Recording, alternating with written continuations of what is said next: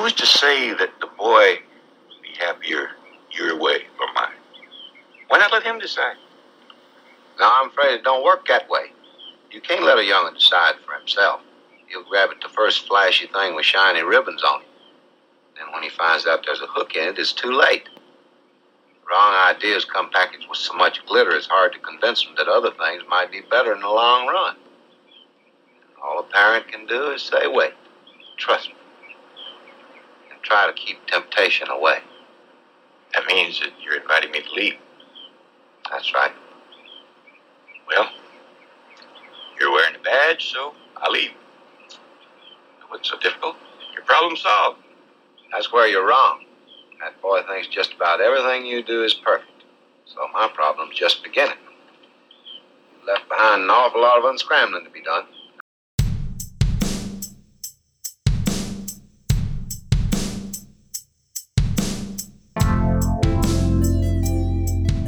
Welcome to the Doxa Dialogue, a podcast about living life on mission for the glory of God. My name is David Rudy, and I'm the pastor at Doxa Church.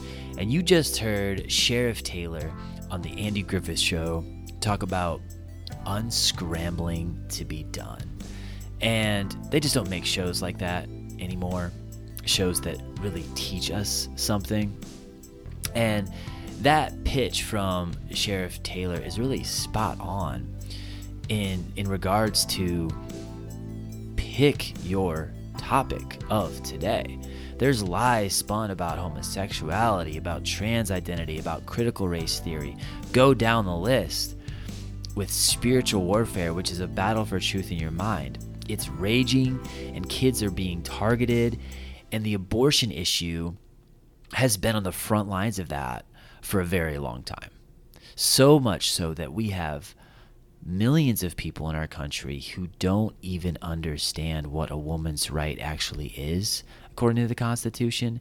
And it is so backwards that, yes, we have a lot of untangling to do. But over and over again, if you are listening to interviews, it is just on repeat ad nauseum that women's rights have been stripped. And in the first episode, I set this all up by talking about woke Christianity. That's a big part of the problem. Enough Christians don't believe the truth, don't speak truth, and we have not been salt and light in the world. And there's this entire wing of people who are doing more harm than good because they're confused. Some of them are lost, many of them are confused, and they are missing the point completely. But in this episode, we're going to move on from that, and we're going to talk about the other three segments of people. There are worldly, cowardly men. There are angry women. And then there are your torn and conflicted men and women who have had abortion stories in their past. And for all of you, there is hope. There is freedom in Christ, and I have great news. I have the good news, the gospel, for all of you today. And we're going to do the same thing we did before. We're going to see where these people are coming from, and I'm going to share some talking points with each one of those segments of people. So first of all, let's talk about the men who are, quote unquote, stepping up and speaking out as advocates for women. There's a couple things going on here. You have your guys like LeBron James who say this is about control. And all these guys, they have listened to the lies about this being unsafe for women. And honestly, these are just misguided men who, sad to say, couldn't really see the truthful facts if it slapped them in the face. These are guys who are just following the script of what they're supposed to be for. Because they aren't leaders like they are called to be. They are actually followers. They're really the worst kind of men because they say the popular message that they expect everyone else to get in line with, and then they pretend like they are the trailblazers and that they are the victims if they get any pushback at all. So they create drama, they thrive in drama, and they just try to score points with women. But this is where it's coming from. It's coming from worldly pride. which is the opposite of sojourner pride. And if you heard my last message that I preached a couple weeks ago entitled Sojourner Pride, we actually went into the specifics on how with June and Pride Month, every single aspect of that is completely the opposite of what we see in Scripture as what the church is called to. But you have worldly pride, which is condescending, which is blind, which is in the darkness, which looks down on others, which seeks approval, which forces compliance. All of those things are going on. And half of these guys have just drunk the Kool-Aid, and they know nothing about the racism of Margaret Sanger and Planned Parenthood. They stick their head in the sand when it comes to real stats about how abortion, from its inception in this country, was an attack on black life. You have that, and then you have the other half of these guys, the guys like the Dave Portnoys of the world, the Playboys, who deep down don't like how this will affect them. And I don't know Dave Portnoy, but I do know he's very vocal about the kind of lifestyle he lives. And it's not hard to do the math and put two and two together. Delano Squires is another excellent Twitter follow. He writes a lot of great things. And this is what he said about this. What about all these men coming out of the woodwork now and speaking for women's rights? I mean, O.J. Simpson, for crying out loud, was one of them. Well, this is what Delano Squires said. A lot of guys are pro-choice because they are anti-responsibility. I certainly was when I paid for an abortion many moons ago. I was being an irresponsible, self-centered coward. I asked God for forgiveness, and I'm glad he gives it freely to all who repent and believe. What they are really upset about is the fact that some of these women they are sleeping with no consequences, are going to be closing their legs. End quote by Delano Squires. And that is so spot on. So to all these men out there, these worldly men who really know better, if I could just speak to you man to man, I would say something just like Clarence Thomas said recently. You could be in the middle of a hurricane, or you can be in a calm day. North is still north. You could be in a thunderstorm. North is still north. People can yell at you. North is still north. It doesn't change fundamental things. Right is still right. And the truth of the matter is, sleeping around with women, getting what you want, being selfish, being irresponsible, that is harmful to our society. And we can see right through it. Man to man, I can see right through these guys who are trying to be advocates for women's rights, and it's disgusting because really they're just upset at how that'll affect them. But the truth always comes out, and you can pretend this is something else, or you can literally just be a fool and go along with the lies. But this world needs real men who stick their necks out for others, real men who sacrifice. And marching in a rally and making videos on social media isn't sacrifice. Leading a family and loving one woman like Christ loves you, that's sacrificial. Working hard for an honest living and parenting your kids and leading a family, that is sacrifice. And I know some of these same men who are saying this are doing those things. But any real man knows the difference between sacrifice and commitment and trumpeting a lie and going along with something because it's convenient for you. I've heard people say this is a religious war and expression of white power. You couldn't get it more backwards. Talk about reading something into it that has nothing to do with it. The exact opposite is actually the truth. A disproportionate number of babies that are being aborted are black. Over 70%. You heard that right. Over 70% of abortions are to black children. So you have to ask, how is saving black lives an attack on black lives? It makes no sense whatsoever. And I heard our Vice President, Kamala Harris, say that if you're a parent of sons, do think about what this means for the life of your own son and what it will mean in terms of the choices he will have. And if this wasn't so sad, it would be almost funny how backwards she's getting it. But at the same time, a dead clock is right twice a day. I would agree. I plan to teach my sons that they should find a godly woman, marry her, have children with her, and make protecting and providing for them his highest priority. I want to raise men, not boys, who won't take responsibility for anyone or anything else in their lives.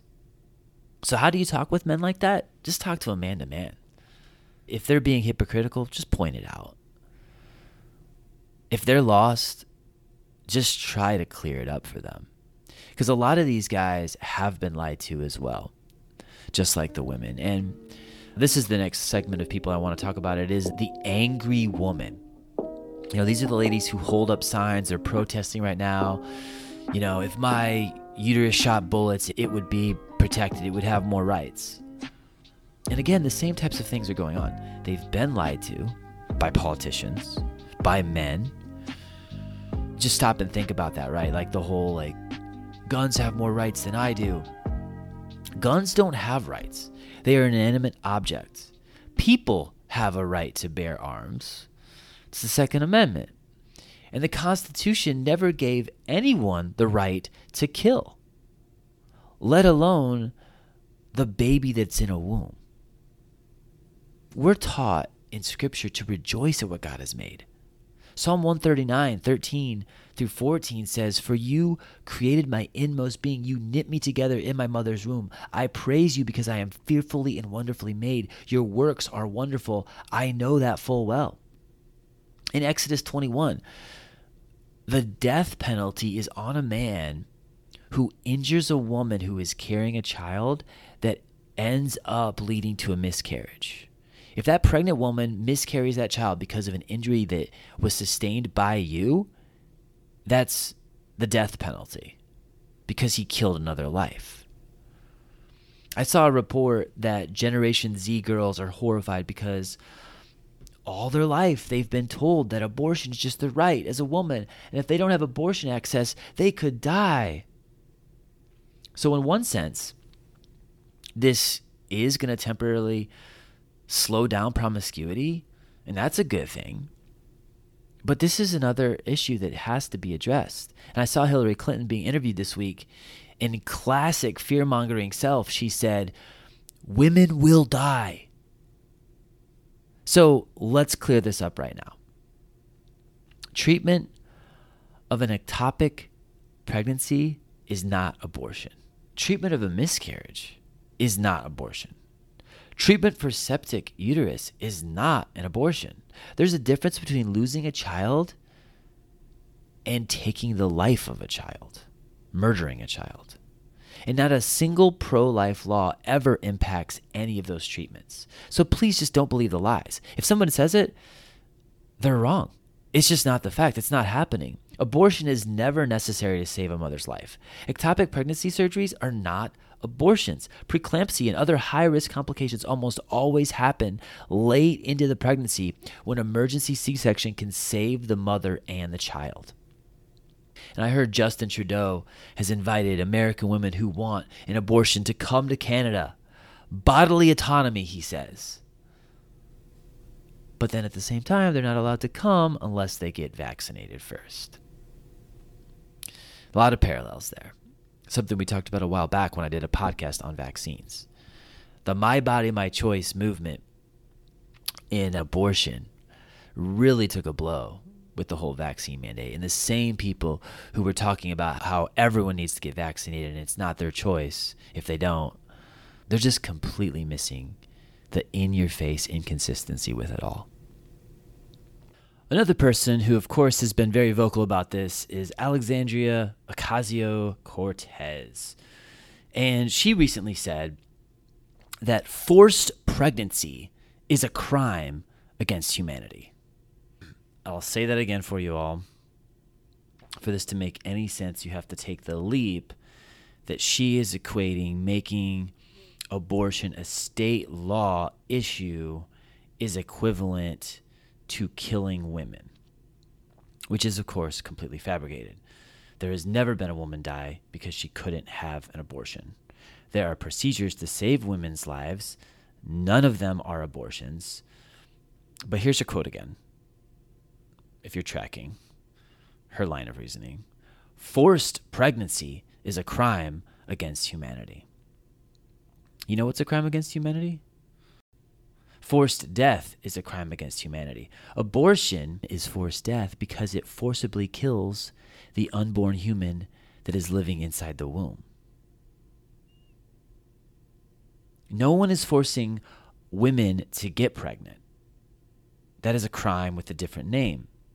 Calling not killing your unborn child forced pregnancy is like calling not killing your toddler forced parenting.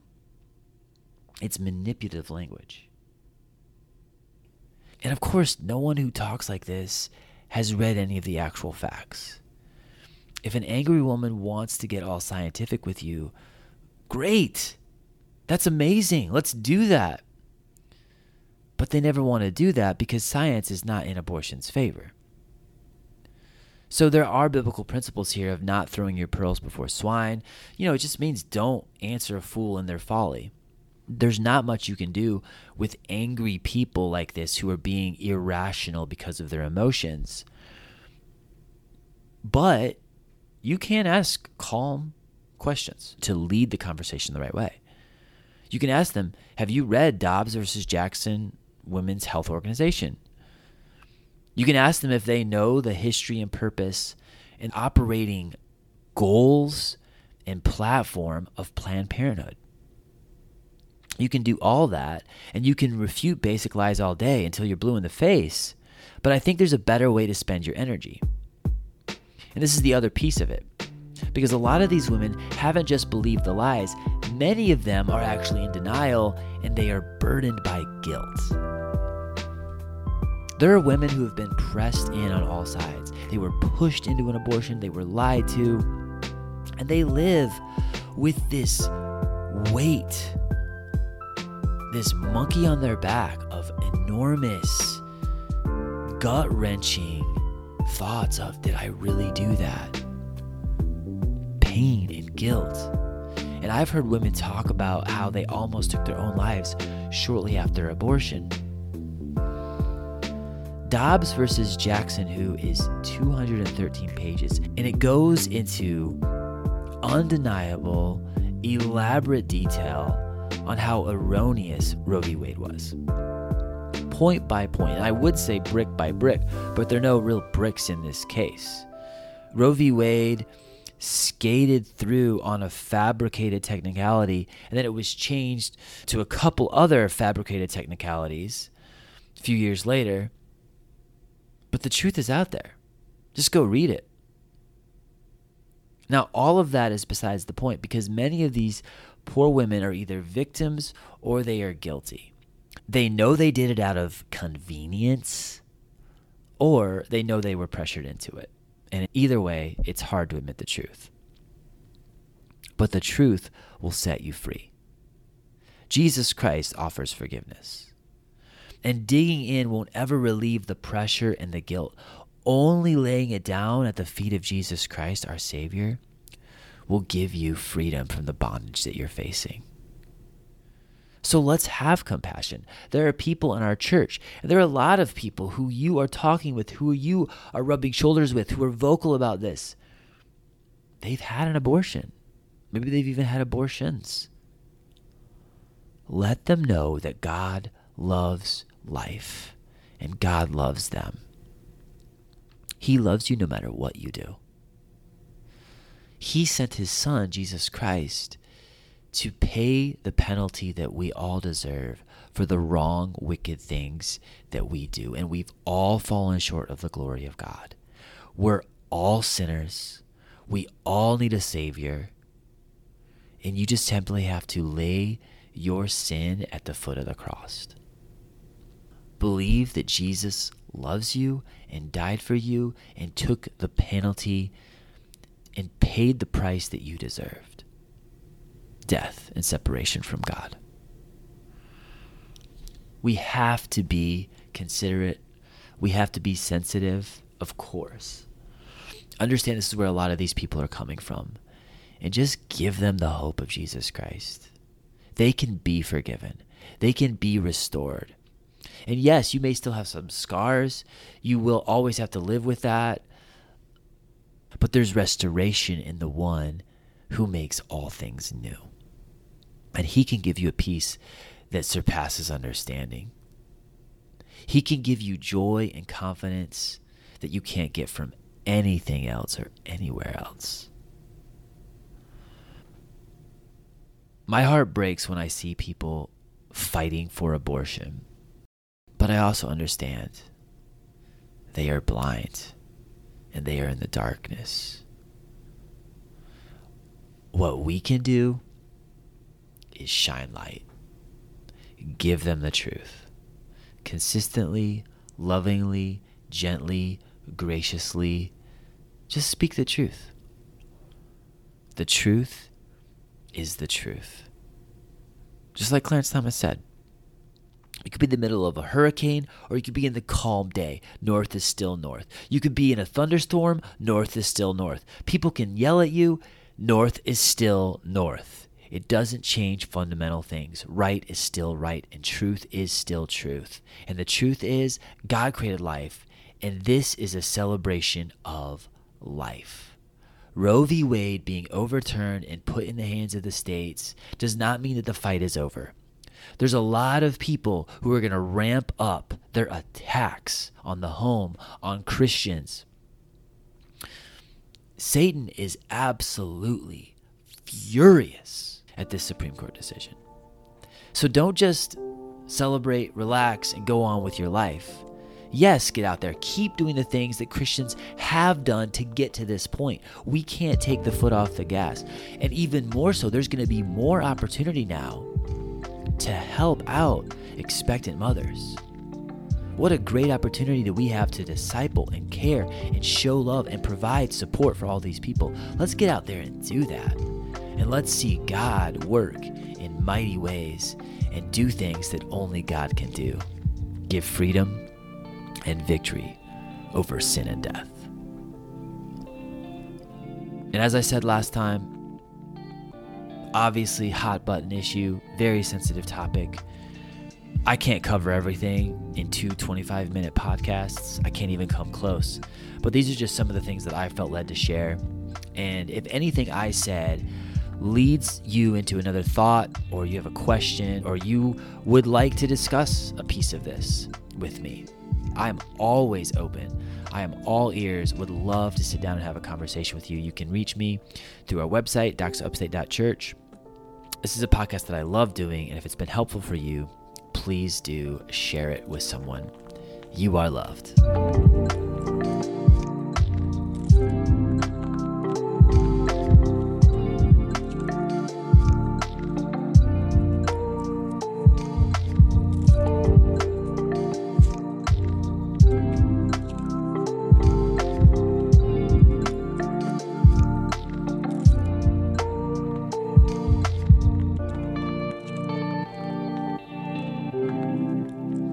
So you know in movies when the credits finish, then they have like a blooper or an outtake or a teaser for the next movie. Instead of doing that, I'm going to do the most nerd thing possible for all of you who love to just get in and read legal court documents. I'm going to read one for you, all right? This is Justice Samuel Alito, and this is his presentation on June 24th. To the Supreme Court of the United States. Here's the opinion of the court. Abortion presents a profound moral issue on which Americans hold sharply conflicting views. Some believe fervently that a human person comes into being at conception, and that abortion ends an innocent life. Others feel just as strongly that any regulation of abortion invades a woman's right to control her own body and prevents women from achieving full equality. Still others in a third group think that abortion should be allowed under some but not all circumstances, and those within this group hold a variety of views about the particular restrictions that should be imposed. For the first 185 years after the adoption of the Constitution, each state was permitted to address this issue in accordance with views of its citizens. Then, in 1973, this court decided Roe v. Wade.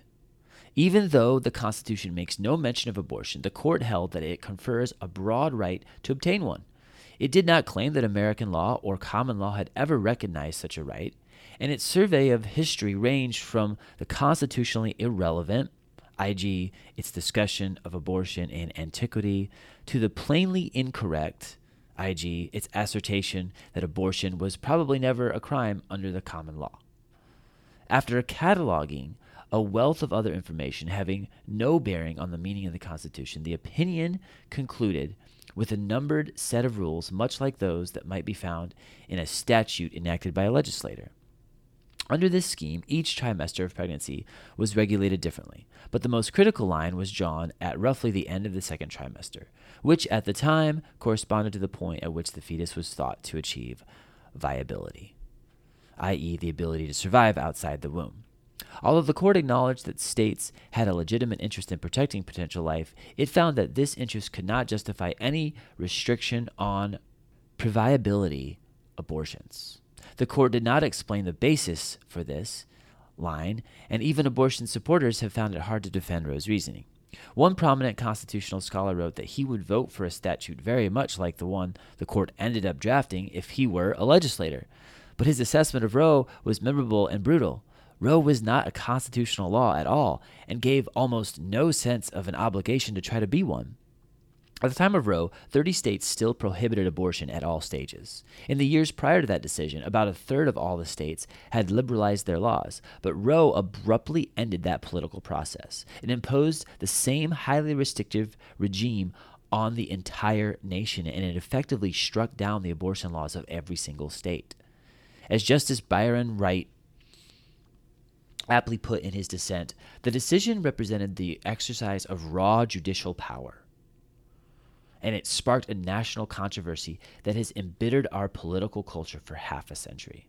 Eventually, in Planned Parenthood of Southeastern Pennsylvania versus Casey, the court revisited Roe, but the members of the court split three ways. 2 justices expressed no desire to change Roe in any way. 4 others wanted to overrule the decision in its entirety. And the 3 remaining justices, who jointly signed the controlling opinion, took a third position. Their opinion did not endorse Roe's reasoning, and it even hinted that one or more of its authors might have reservations about whether the Constitution protects the right to abortion. But the opinion concluded that stare decisis, which calls for the prior decisions to be followed in most instances, required adherence to what is called Roe's central holding, that a state may not constitutionally protect fetal life before viability, even if that holding was wrong. Anything less, the opinion claimed, would undermine respect for the court and the rule of law. Paradoxically, the judgment in Casey did a fair amount of overruling. Several important abortion decisions were overruled in toto, and Roe itself was overruled in part. Casey threw out Roe's trimester scheme and substituted a new rule of uncertain origin under which the states were forbidden to adopt any regulation that imposed an undue burden on a woman's right to have an abortion. The decision provided no clear guidance about the difference between a due and an undue burden, but the 3 justices who authored the controlling opinion called the contending sides of the national controversy to end their national division by treating the court's decision as the final settlement of the question of the constitutional right to abortion. As has become increasingly apparent in the intervening years, Casey did not achieve that goal. Americans continued to hold passionate and widely divergent views on abortion, and state legislators have acted accordingly. Some have recently enacted laws allowing abortion with few restrictions at all stages of pregnancy. Others have tightly restricted abortion beginning well before viability.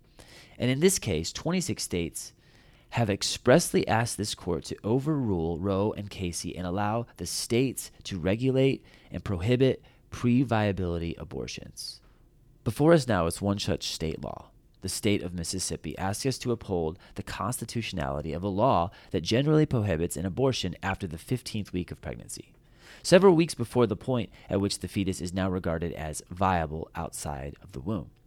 In defending this law, the state's primary argument is that we should reconsider and overrule Roe and Casey and once again allow each state to regulate abortion as its citizens wish. On the other side, respondents and the Solicitor General ask us to reaffirm Roe and Casey, and they contend that the Mississippi law cannot stand if we do so. Allowing Mississippi to prohibit abortions after 15 weeks of pregnancy, they argue, would be no different than overruling Casey and Roe entirely.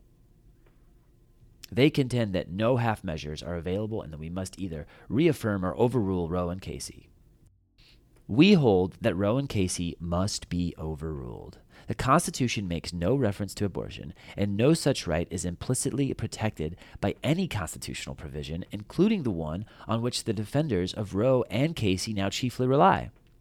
The Due Process Clause of the 14th Amendment, that provision has been held to guarantee some rights that are not mentioned in the Constitution, but any such right must be deeply rooted in the national history and tradition and implicit in the concept of ordered liberty. The right to abortion does not fall within this category. Until the latter part of the 20th century, such a right was entirely unknown in American law. Indeed, when the 14th Amendment was adopted, 3/4 of the states made abortion a crime at all stages of pregnancy. The abortion right is also critically different from any other right that this court has held to fall within the 14th Amendment's protection of liberty. Roe's defenders characterize the abortion right as similar to the rights recognized in past decisions involving matters such as intimate sexual relations, contraception, and marriage.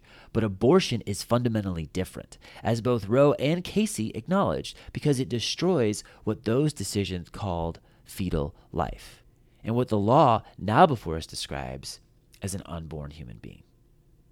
Stare decisis, the doctrine on which Casey's controlling opinion was based, does not compel unending adherence to Roe's abuse or judicial authority. Roe was egregiously wrong from the start. Its reasoning was exceptionally weak, and the decision has had damaging consequences. And far from bringing about a national settlement of the abortion issue, Roe and Casey have inflamed debate and deepened division. It is time to heed the Constitution and return the issue of abortion to the people's elected representatives. The permissibility of abortion and the limitations upon it are to be resolved, like most important questions in our democracy, by citizens trying to persuade one another and then voting. That is what the Constitution and the rule of law demand.